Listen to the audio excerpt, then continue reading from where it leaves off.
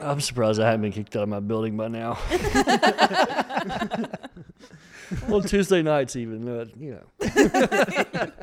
Have fun. good of a time to party as any. Right, of course. It's Of Tuesday. course.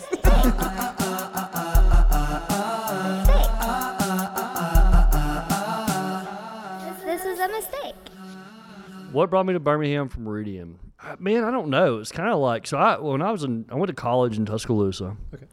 And I always kind of viewed Birmingham as an extension of that, Yeah. like more of an industrial kind of ugly extension of Tuscaloosa. Yeah. This is circa early 2000s. So I graduated college and I had this fantastic internship in Los Angeles working for a friend who was a producer, and she had greenlit this film called Sky Captain in the World of Tomorrow. And before going out there, she kind of shared with me some of the stuff they had in development and kind of the plans. And the director of that movie was a guy named Kerry Conran, and he developed the software that was used in that movie, where they had this kind of seamless way of integrating live action film with two-dimensional photography and 3D animation, and super fascinating. And so he had put together kind of this reel of sorts, kind of like this treatment. I think it was like 5 or 6 minutes long, and she showed it to me, and I was just like incredibly fascinated. And I've always been fascinated with film anyway. I mean, it's just such a cool industry and art form. But yeah, I saw that and I was like, I want to do this. Like, how do I get involved? And so Yeah. she was like, come out when you graduate, intern. This is being made. Yeah. And at the time, I didn't know who was going to be in it or anything like that. I didn't know, like, this is a large scale, small scale. I didn't care. I just wanted to kind of get immersed and, see if this was something I wanted to do long term or not. And, then they cast like Jude Law and Angelina Jolie and Gwyneth Paltrow, and this is sounding like big budget production. And Yeah. I'm like, let's go. Yeah. So I got out there, and what was originally supposed to be about a 3-month internship and just kind of a break from college turned into about a month and a half of kind of chaos. Really? Yeah. I don't know. It was definitely a learning experience, but the money that I had saved up certainly didn't last very long, and in 3 months, turned into a much shortened period. And I was like, all right, so I went to Marsha, the producer, and I was like, here's the deal. I've got to pack up and go home, or I've got to find like a real paying job. Yeah. And then she had recently filmed the pilot for a TV show that NBC Studios had picked up and was moving forward and had been greenlit. And she said, well, there's a position available there in the post-production department. Interview, I think you'd be great. So I interviewed and got that job and ended up staying out there for, in total, was like a little less than a year. But I realized really quickly, like, Los Angeles was not a place for me. Yeah, I did kind of have this hope or dream of going out there and writing and producing, and I felt like very creatively stymied in that environment. It's almost like information overload.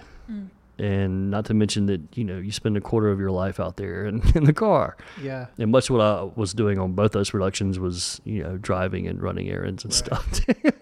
Like a glorified assistant. So anyway, I made the decision to come back, pretty quickly when I realized, like, this isn't for me. So came back, and then was bartending for a while.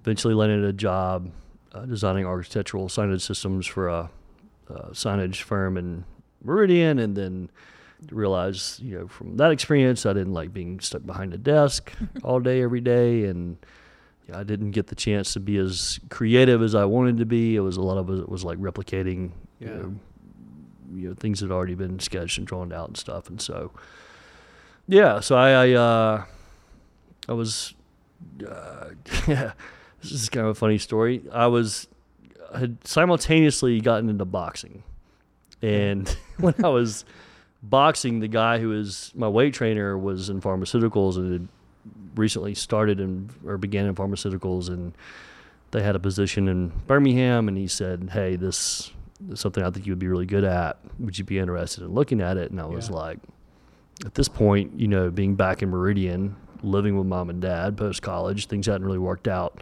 Yeah. as I'd hoped or planned. And at that point in time, anything kind of seemed Right. appealing. So I was like, let's go.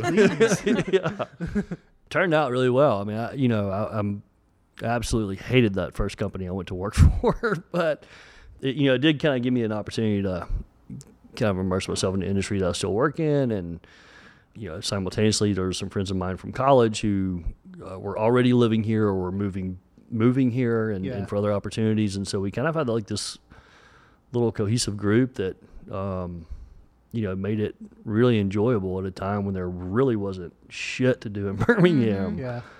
So that's short story long. That's how I ended up in Birmingham. What did you go to school for? I majored in advertising with a minor in studio art. Nice.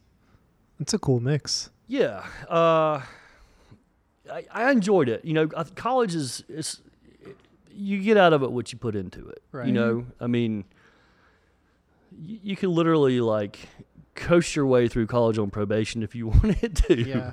And I put a lot into it. My college experience is a little different than a lot of people because there were things I wanted to do. I wanted the full college experience. I wanted to go to football games. I wanted to drink. I wanted to chase girls. I wanted to do the fraternity thing. All these other things that, in hindsight, some of them were probably mistakes. But but I also I was paying out of state tuition, and both of my parents were small business owners and entrepreneurs, and I just didn't come from a whole lot. Where a lot of my peers I hung out with, they were blessed with greater means and things like that. And so for me, I had to work. I had to work really hard. At one time, I think for my last 2 years there, I held 3 different jobs at one time. Wow. Yeah, all the while really trying to put as much into the college experience as I could. Yeah. From an educational standpoint Right. too. And so yeah, I did. I got a lot out of it. It was a real good experience. So the studio art side, I mean, I thought at the time, I don't know how it is now, but I mean,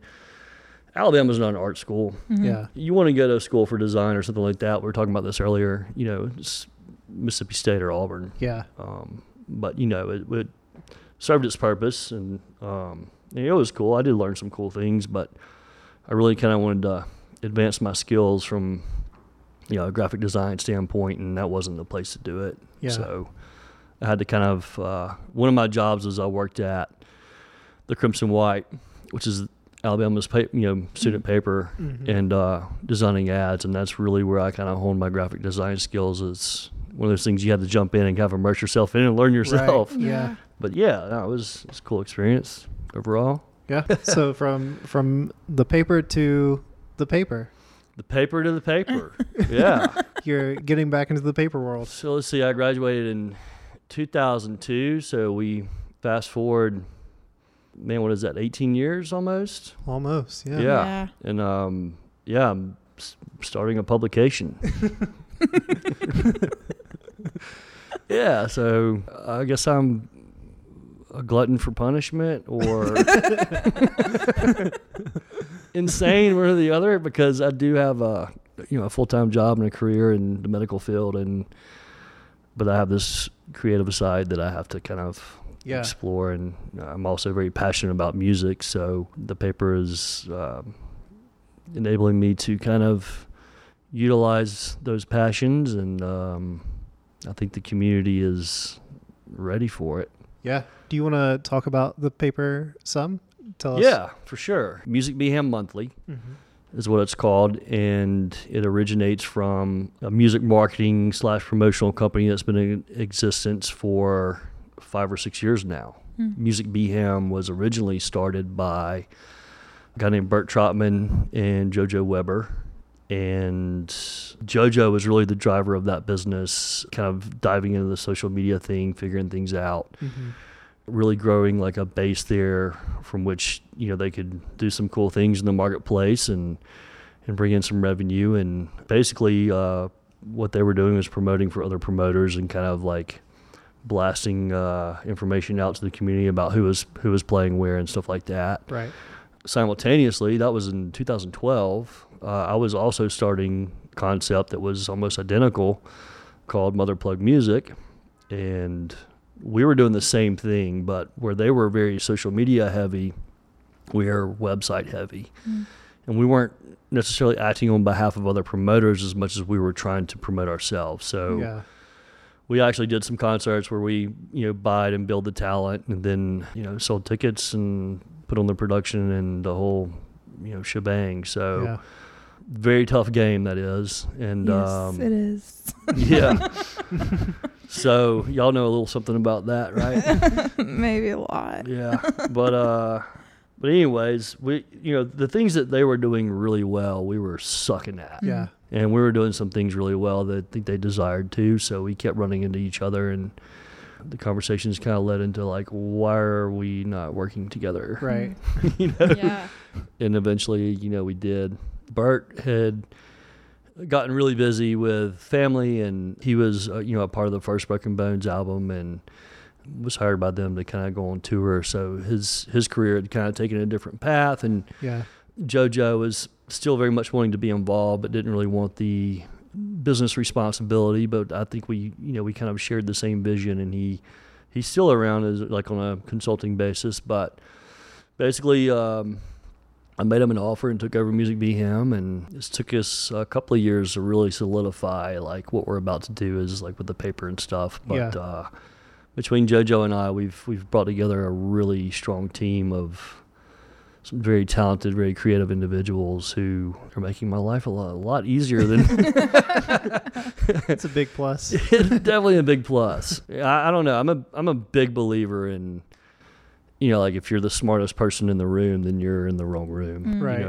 We've had a ton of people help out through the years with Music Mayhem and Mother Plug Music who are very passionate about music and very creative, but who also had other responsibilities and things like that. And so we, we're really kind of missing on some follow through and ideas that we've had. I think timing has a lot to do with it too, but just never came to fruition and stuff. But like, with this situation, like I can say that not only is this group very passionate about music, but they are either experts or just extremely proficient in what they do, and they're bringing a lot to the table. And I think the finished product is something that this community is really going to embrace and be super proud of. Yeah, it's exciting. Yeah, man. Really Thank cool. you. Thank you. I think it's something that's needed. Definitely something that's needed. I mean, someone had brought up, my sister actually brought up the idea because she was working in publishing at the time back in Mississippi. Mm-hmm. And she brought up the idea of doing a publication at a time where it seemed like people were running from print at the time. And, I feel like things kind of come full circle and they're cyclical. And there's also a balance to promotional efforts. But I was at the 38 Songwriters Festival down there helping promote Will Stewart, a local musician who was on the bill this year. And I was introducing him to some of the 38 guys and getting him some radio play and stuff down there. And we just got done with this one promo and met my cousin for lunch who's in publishing. And we kind of talked about the whole Facebook advertising, fiasco and how where we've paid for ads and boosted posts and things like that. They just don't really seem to pan out all that great. I don't know. It just seems like I've put money behind some posts that have done well. But the vast majority of things that we do, the activities that we conduct on social media, if we do it organically, seem to always perform better. And I still play around with it. We'll still put a little money behind some things, especially if we do something that's not performing that well or as good as we think. But, we go in there and you read these metrics and it's like, well, 8,000 people apparently saw this ad, but it only resulted in 20 likes. And then, but 80 people clicked on it and we're giving away free tickets and you're telling me that no one's biting on these tickets. There's something wrong here. There's something that just doesn't add up. And so when we do it organically, it just seems to work out better. So I don't know. Facebook, I guess they own Instagram now. I think they're a very powerful company and who knows how that all works, their algorithms and stuff. But I know it's not as easy to promote things and develop likes and followers as it once was. Definitely not. It's not at all.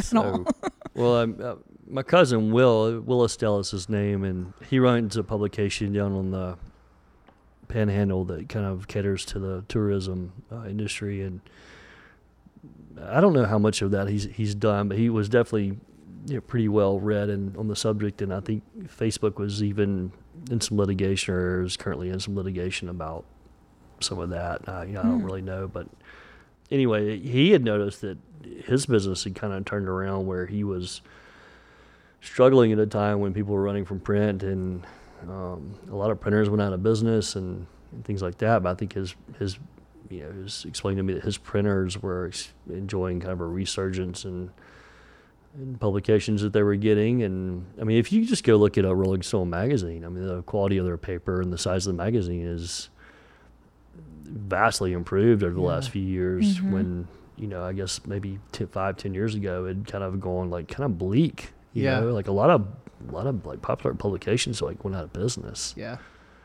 So, and then like with the absence of the Birmingham Weekly and Black and White and Weld, we did our research. I mean, I sent out some surveys and things like that, and we polled like a ton of people, and a lot of people in the demographic that we're kind of targeting utilize those publications for the music content. Yeah.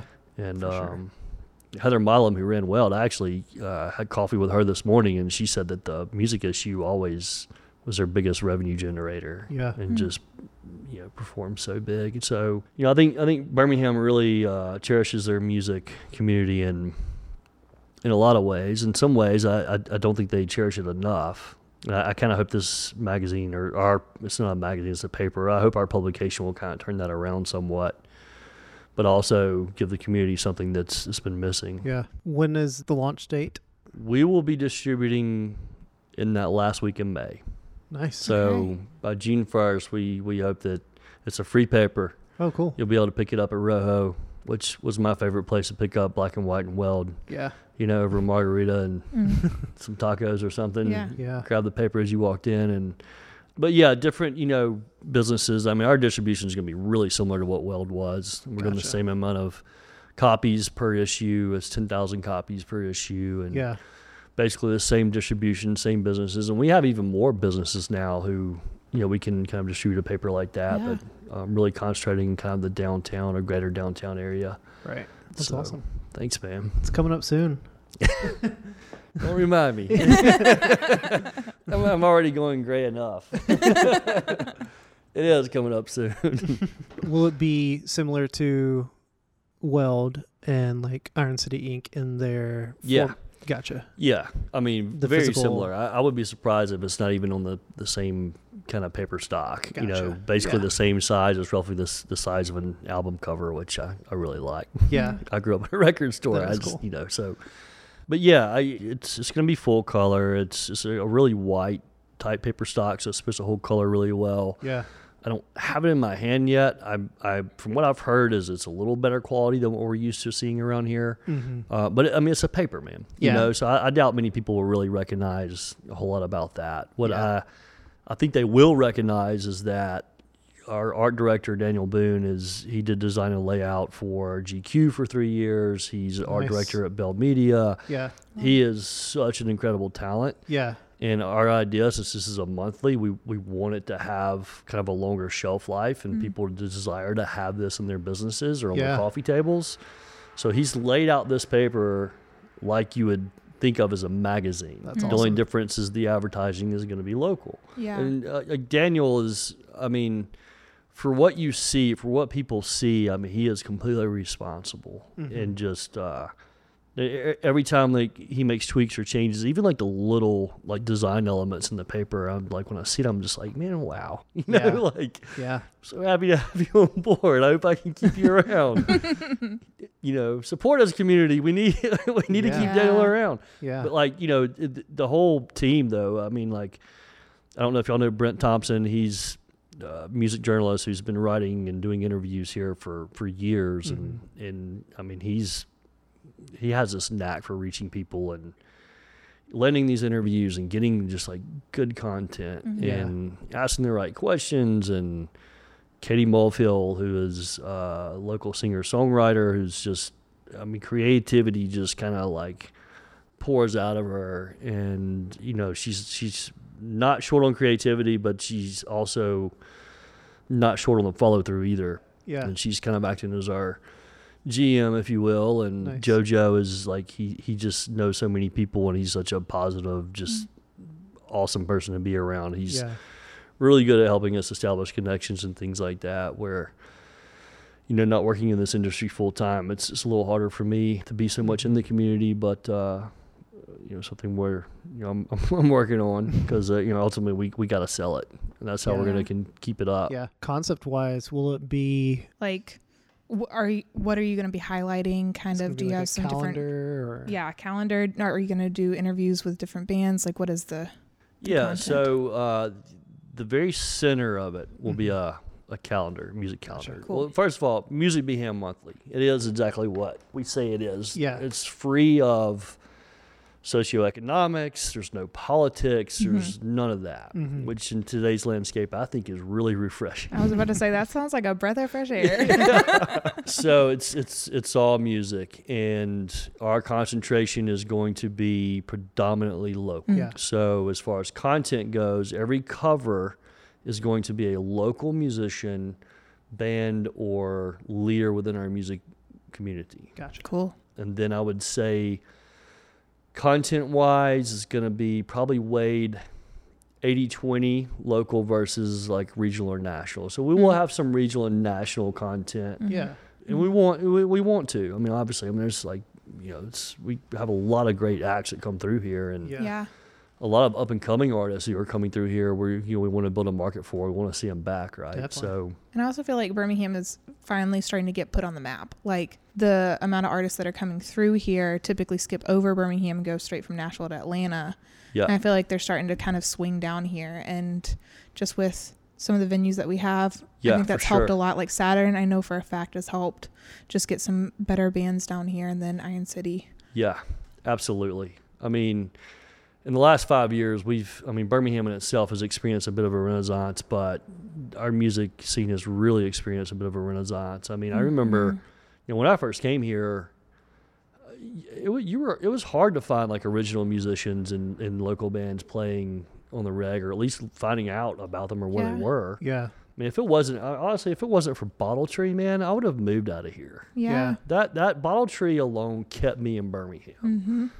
And I think our music scene today, I think you could probably trace all of it back to Bottle Tree to some extent, you know? Yeah, I feel like it was such a like integral part of establishing so much here. Because if you talk to anybody who's been around Birmingham for a while, Bottle Tree comes up at one point or another. Yeah. For sure. And it's kind of cool that that it kind of helped. It's like the glue that held everything together. Absolutely. And the people that work there have gone on to work at these Yeah. other places that are doing such big things. Yeah, even Yeah. though it's not physically there anymore, it's like the memory and like what it started is still alive, which is really cool. Yeah, definitely.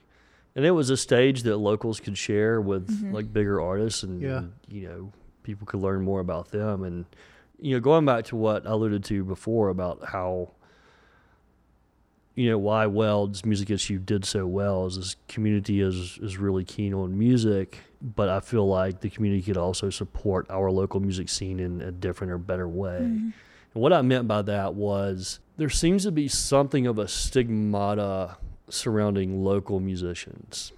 As in, if you are local or you're just so close to home, or maybe because you're so easily accessible that maybe you're not as good, right? Mm-hmm. And that's just simply not the case, especially today more than ever. The level of original musicianship that's coming out of this town is it's something. Yeah. You know, the talent exists here. You know, I would say that there's more talent coming out of Birmingham right now than it is a bigger market like Atlanta. Yeah, Yeah. yeah, You know, New Orleans is just a different, different beast. weird place. It's almost like its own country, you know. In Nashville, you know, for what it's worth, I think Nashville, you can't compete with Nashville in a way that Nashville does what it does. I mean, people go up there. It's almost like if you want to be in film, you move to Los Angeles. Yeah. Right. So much can be lost in that mix, right? Yeah. And if you're taking a stage in Nashville, or if you've earned a decent stage in Nashville, you have to be concerned with someone walking in who's looking for a studio player or a tour player or whatever the case. Therefore, I feel like a lot of what you see up there is going to be very tight, and nothing wrong with that. The musicians up there are absolutely phenomenal. Mm-hmm. But down here, I feel like we don't have that same pressure. And so I think local musicians have the opportunity to kind of like... It's really emotion based, I feel like. For sure. And all music is. Yeah, but when course. you have the freedom to kind of, go for it Yeah. and experiment Yeah. and not worry about, people down here aren't looking for contracts. They're not looking Right. for, not to say that they don't want that. I'm sure, Yeah. they desire it. Who's Yeah. ever picked up a guitar and didn't dream of holding a stage in front of thousands? Right. You know what I mean? Yeah. So, and we've all stood in front of our mirror with a tennis racket at some point. But maybe I still do sometimes. But yeah, I mean, it's just that I think people in Birmingham are pursuing music, are authentically doing it for, the way it feeds their soul. And I mean, I think all musicianship is based in that way, but I think particularly in Birmingham, there's so much different kinds of music coming out of here right now. It's hard to even describe what a Birmingham sound is, but I would say it's not so much of a sound, it's an attitude. Yeah. Right. There's a gusto to it, I feel like there's also a going huge for it. community support around it. Like, I mean, I don't really know the music scenes in other cities, but as deeply as I feel like I'm learning about it here, but I feel like there is this huge support of not a lot of competition, and that I see a lot of people from different bands going and supporting other bands, or mixing and matching. Like, you see some of the same people in a lot of different bands. You see the same drummer in all these bands because they want to support each other. And Absolutely. it's just really cool that there is a bit of a competitiveness just in the nature of like, I want this to be heard, but it's not cutthroat. it's not cutthroat at all. And it's really cool just like having done this show for the last 2 years to see how many musicians and artists keep coming back to support what we're doing. And then in turn, we like to go and support them. And it's just like this constant like cycle, which is really, really amazing. It is. It's the collaborative, effort and support that, I mean, maybe it took the number of original or the level of original musicianship that exists here for that to happen. But I can remember when I was first starting Mother Plug Music, there didn't appear to be a lot of collaboration. Not to the extent, not that it didn't exist, but not to the extent that we're seeing now. Yeah. Everybody liked to play other things very close to their chest, and even from a promotional standpoint, that's something that always kind of drove me crazy, because Los Angeles, nothing gets done out there without collaboration, cross promotional activities and people working together, and there's so much more to be gained from that than lost. Yeah. For whatever reason, I think people are kind of, the reason why people play things so close to the chest, whether it's, some idea or something like that, is they're afraid maybe someone's going to steal it or run with it. I don't know. Yeah. But in the music business, I will tell you that, especially on my side of the music business, is there's not a lot of money in it. There's no credibility. No one's going to chant my name for putting out a paper. Right. I'm not the one standing on stage. So, Yeah. you're really kind of sacrificing a lot. You're giving a lot of yourself up. But Or to get the first issue in his face, it's going to be on the front. 100%. I don't even play an instrument. I dabble in some sometimes, but no, I mean, like, it's kind of crazy. Like, especially in a situation like that, like, what are you afraid of losing? Like, the amount of money that it costs to invest in something like this, or the amount of credibility that you're not going to get? Like, there's no glory in it. Like, you're not losing anything. Yeah. Like, let's share. Let's come up with something better. Like, I mean, when I was starting Mother Plug Music, I would look at similar entities and bigger promoters in town doing the things that I wanted to do. And this is a mistake. Looking at those folks, looking at your competitors or looking at a peer, thinking that you can do it better, or because they're doing something well, that they're they are competition. I mean, constructive competition is one thing. That's good. Right. But, I did kind of operate initially with a bit of a chip on my shoulder. And I think a lot of that came from the fact that I brought out something brand new that no one knew anything about. No one knew anything about me. And I am trying to make headway. And it's, a lot of times I was falling flat on my face. And you realize that, like, people really don't care, Yeah. And talking about your competition is that, to think that you can do something better or that they're doing something wrong, I think is a kind of a false way of looking at things, because at the end of the day, everyone here is just trying to make it. They're just trying to figure it out. Yeah. They're pursuing what they love, and chances are half, if not more, of the people also have other responsibilities if it's not another full-time job, unrelated, or a family at home, or whatever the case. Yeah. So, for those reasons, everyone's just doing the best they can. But it takes time. It takes a lot of patience to, I think, grow something. And if it doesn't come from a good place, then it's never going to see the light of day. 100%. That's my philosophy on it anyway. Seems like a pretty good one. Yeah. I can stand behind that. So looking at the first, not to tip the hat too much, but the first issue, can you tease kind of what's in it or who to look I'll out tease for? this much. It's one of my favorite duos, currently performing in Birmingham.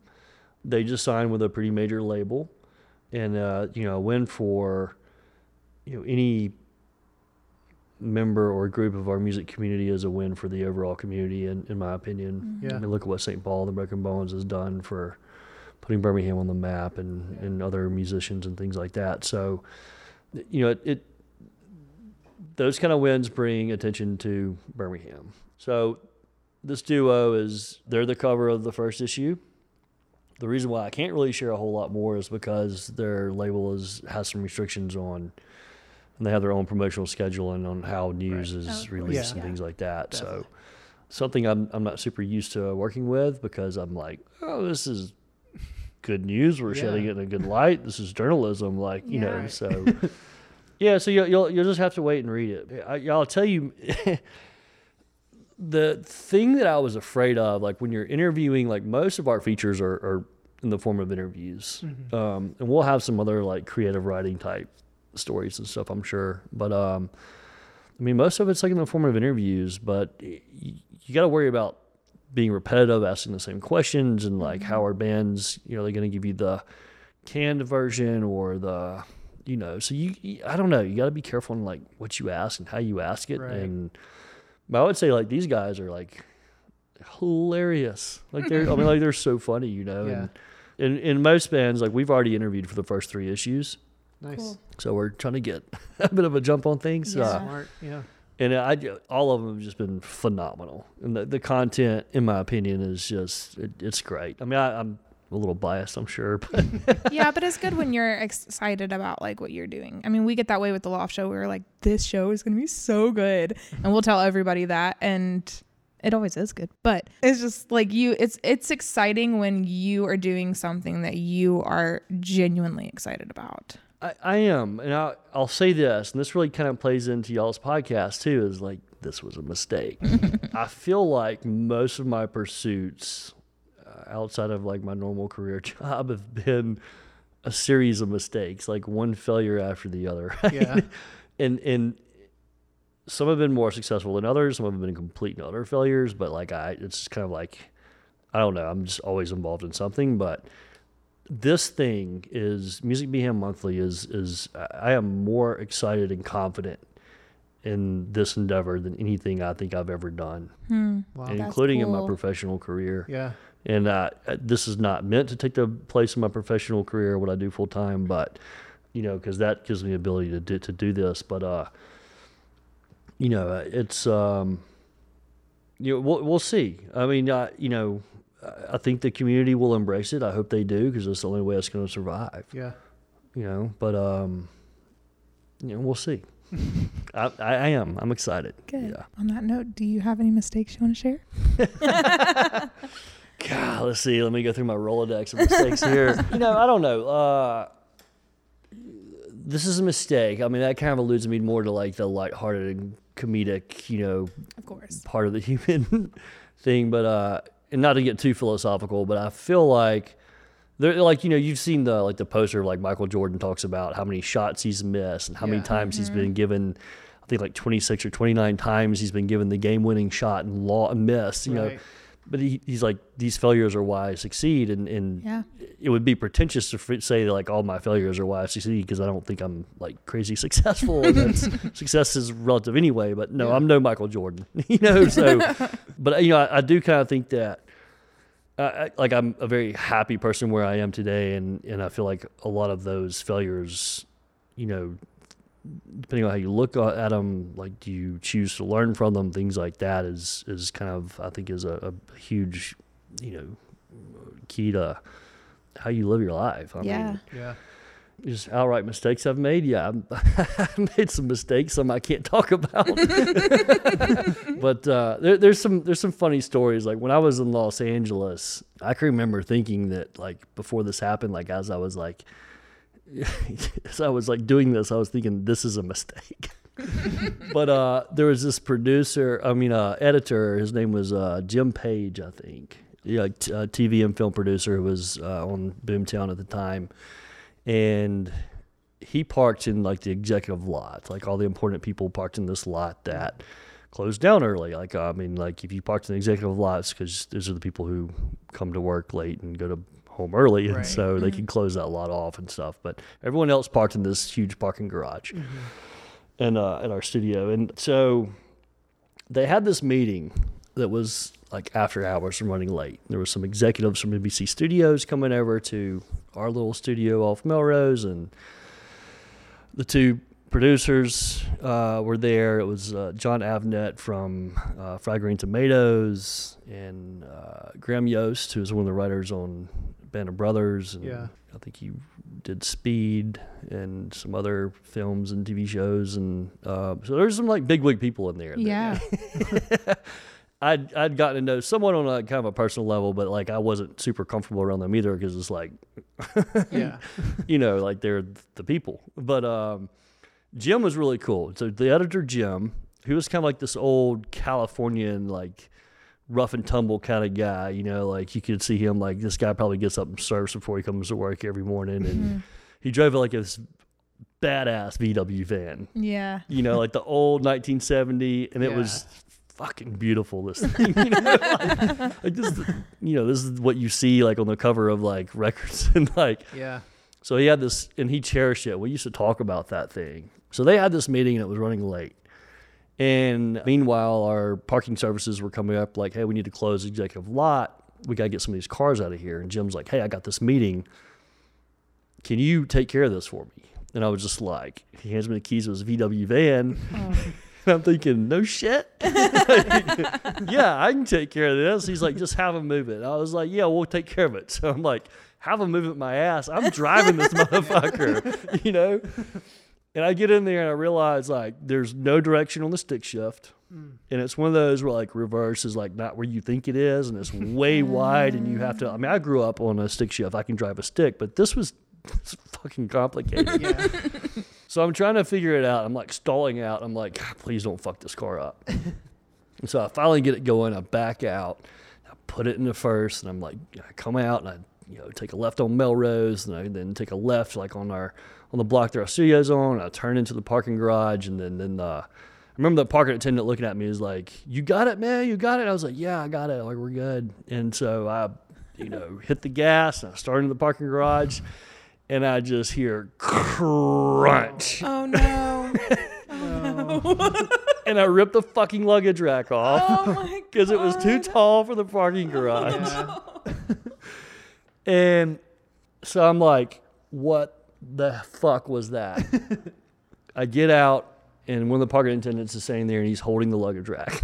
And he's like, man, you forgot this. And I was like, oh, shit. So I take the luggage rack, and I back it up and park it into like another space, and I'm just like, I take the luggage rack, I take it upstairs, I knock on the door where they're having this meeting, and I was just like, Jim, can I see you for a second? And they're all looking at me like, we're in a fucking meeting, dude. Yeah. But they were like one of the other like associate producers, there was kind of like over me or whatever. She's like, yeah, you probably need to want to pull him out and tell him. Yeah. So I was like, you want me to pull him out of this meeting? Like, do you know who's sitting in that fucking room right now?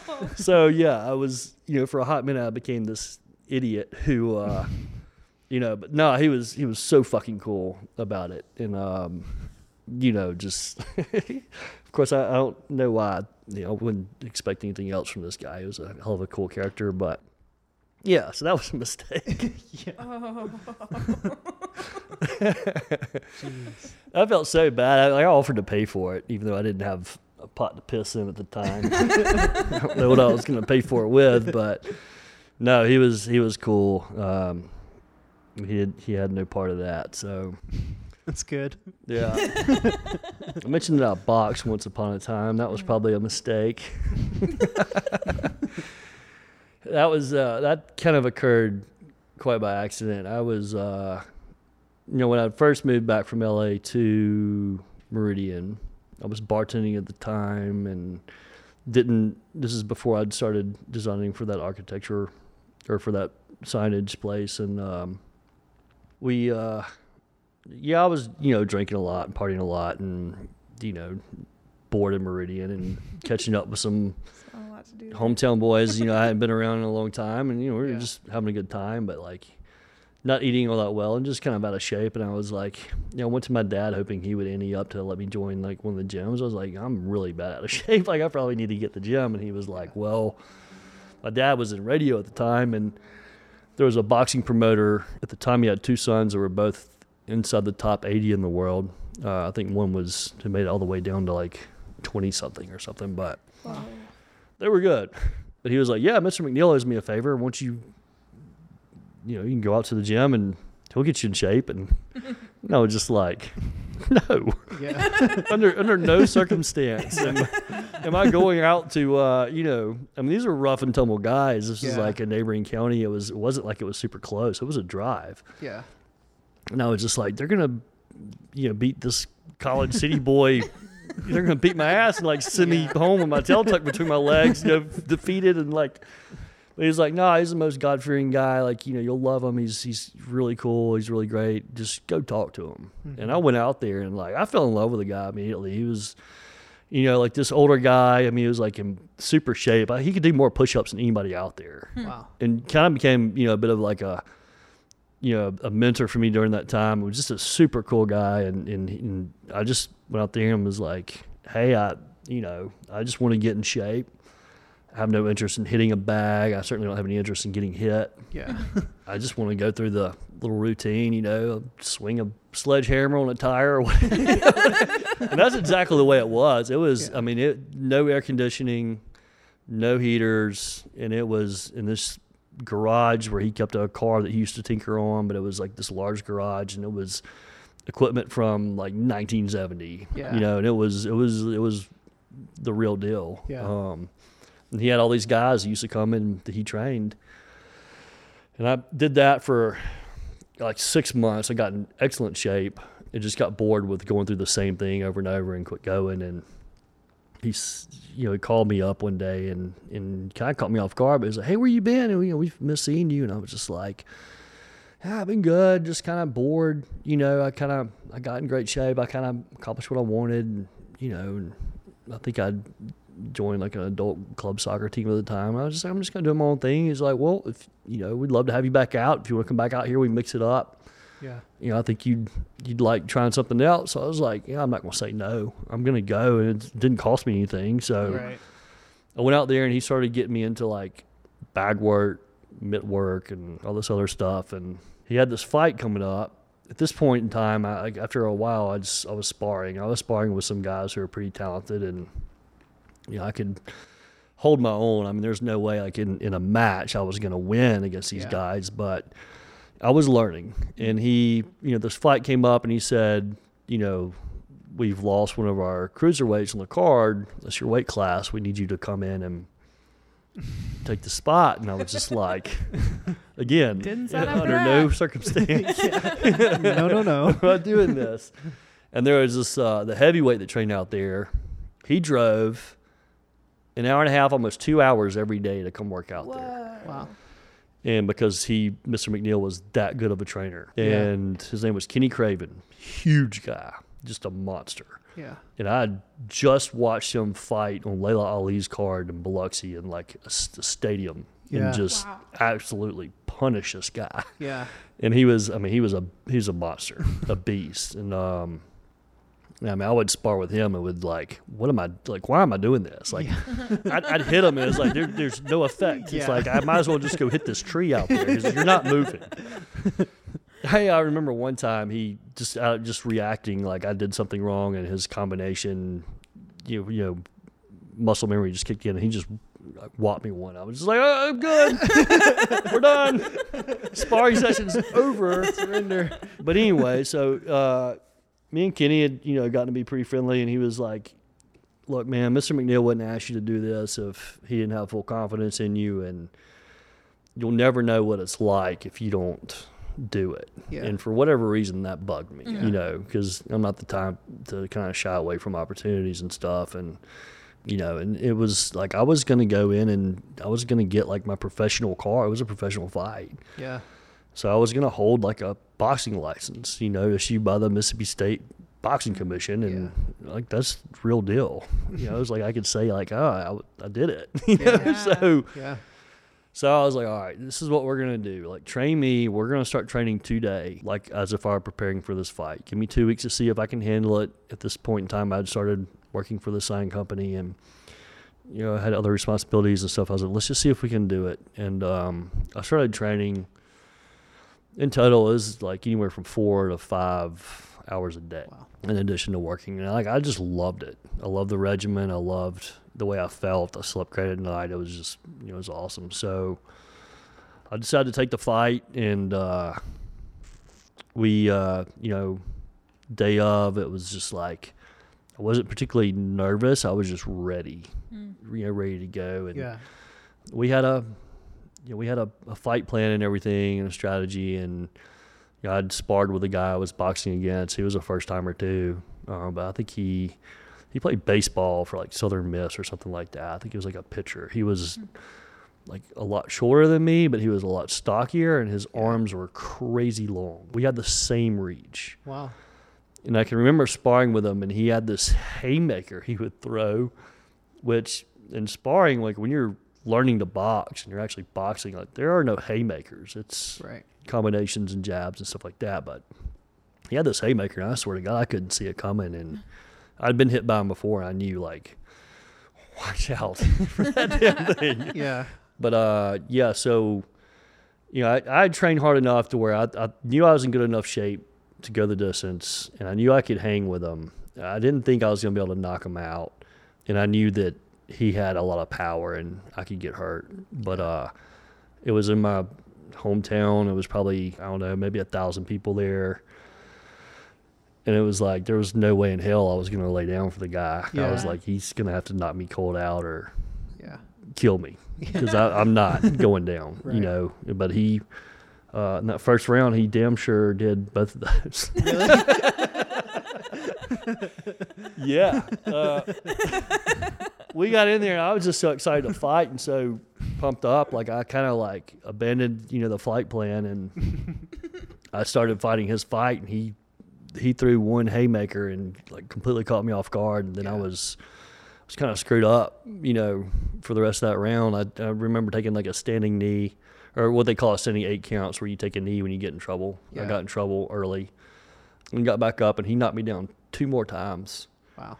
In that fight. And the second time he knocked me down, I damn near went through the ropes. Yeah. And I stood up, and the referee, I don't know what in the hell he was thinking. I guess I just happened to make eye contact. I happened to hold my gloves up, but he, checked me back in. Dang. So we're getting ready to go at it, and then the bell rings, and like I've got it on film. You can watch me like walking back to my corner, and I'm punch drunk. I mean, I look like I've drank a case of beer. Yeah. And damn near fell out of my stool, and like my trainer poured ice water on my head, and I just remember it was like snapping back to life. He was like, "Are you mad? Are you mad?" I was like, "Yeah, I'm pissed at this point. Before it was fun, now I'm pissed." Right. And he was like, "Well, who are you mad at?" I was like, I knew what he was asking me. Like, I'm mad at myself. I didn't do anything I was trying to do. I went in there to fight. I wasn't boxing. And he was like, "Use your damn jab. Stay the hell away from him. Just go the distance. Box." Yeah. And so I got in there, and like I remember thinking, like, I can't knock this guy out, because in the first round, it's not like I just completely got beat. I landed some great punches. I mean, like some really powerful punches. And I remember, like, my strongest was my left hook. I remember I threw one where I literally came off my feet, and just hit him square in the side of the face. Yeah. Wow. And it's like he didn't move. It was like hitting that tree. Dang. And so I was like, I don't think I can knock him out. I can't get hit by him again, because, like, at this point, like, I'm kind of worried about my brain a little bit. And so I started boxing using my jab and just trying to stay the hell away from him. And before I knew it, by the end of the second round, he was bleeding out of his nose, bleeding out of his mouth, and he kind of, didn't really know where to put his hands, because I'd landed a couple of good body shots too, and he was, didn't know where to go. By the end of the second round, I was like, I got him. Yeah. We're not going the distance. I'm taking him out in the third round, and he couldn't breathe because he was bleeding. And the third round, came back and went back to boxing, went back working his face and his body, and same thing. He didn't know where to put his hands, and he started bleeding again, and he got frustrated and tried to back me into a corner, and I lured him back there and then knocked him out. Wow. But the reason why that was a mistake is because I would have had to have been concussed. Like, I had issues after that. Really? Yeah, it was like a week before I felt like I could, pay attention again. Yeah. Wow. So probably not, the best, most healthy pursuit, especially when you're just like fucking around. I'm just gonna do this for fun, see what happens. I'm just trying to get into shape. Exactly. So, but no, it was fun. It was a cool experience overall. But I don't want to do it again. And you have a professional record. Yeah. 1-0 undefeated. Yeah. That's right. It's pretty great. I was slated to fight twice more, and before the second fight, I'd moved over here and got with a trainer, and their sparring sessions was a lot more intense. It wasn't even really sparring, in my opinion. Yeah. It was more boxing, and I got in. A guy was far more skilled and had a lot more fights under his belt. Yeah. And separated a rib, sparring with him, and that took me out of the second fight. And then I re-injured the same thing. I was gonna fight that next time and was on the bill and everything, and then same thing, separated a rib. And if you've ever had a separated rib, you're not training. Yeah. You're definitely not fighting anybody. So after that, I was like, shit, to hell with this. Like, I'm working. I gotta go to work every day. I can't, it's just too much. Right. And I think I made like $600 off the first fight, and I'm like, yeah, there's the amount of time and energy and effort I put into this to lose a lot of brain cells. It's really not worth the not worth $600. But man, those guys, I tell you what, for what they do, I mean, it's full on respect for anyone who pursues that, and it's it's a hell of a thing to do. Do you have any plugs? Like, you want to plug Music Mayhem now? Mayhem. Like the Instagram, website, just say when the release date. We're kind of redeveloping some things at the website, but it's operational. I mean, if you're looking for a calendar of what's playing in Birmingham, www.musicbmayhem.com is a great resource. Yeah. We try to keep it as up to date as possible. You'll see it in print with Music Mayhem Monthly comes out June 1st. Mm-hmm. And in the meantime, check us out. We're on Facebook and Instagram. It's just at Music Mayhem. Yeah. And we're giving away tickets like almost daily. Cool. So if you're looking for a hot ticket to a show, like, you can you can come there and win some tickets. Yeah. Yeah, Awesome. Everybody should do that. Yeah. Why not? for sure. Thanks for Awesome. being on. Yeah, Man, we thanks for really having me. appreciate This is it. super cool. I'm so fascinated by the podcast world, and when I found you guys, this was a mistake. I was just like, that's a really intriguing title too. We were trying to think about the stuff that we know anything about, and that's about all we could come up with.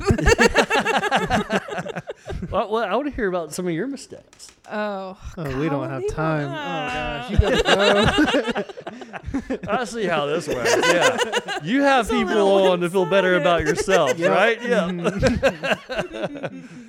Fantastic. It's Awesome. been a pleasure. Yeah, Yeah. thank you for having me. Thanks again. Super Thanks. cool. Bye. Bye. Bye bye.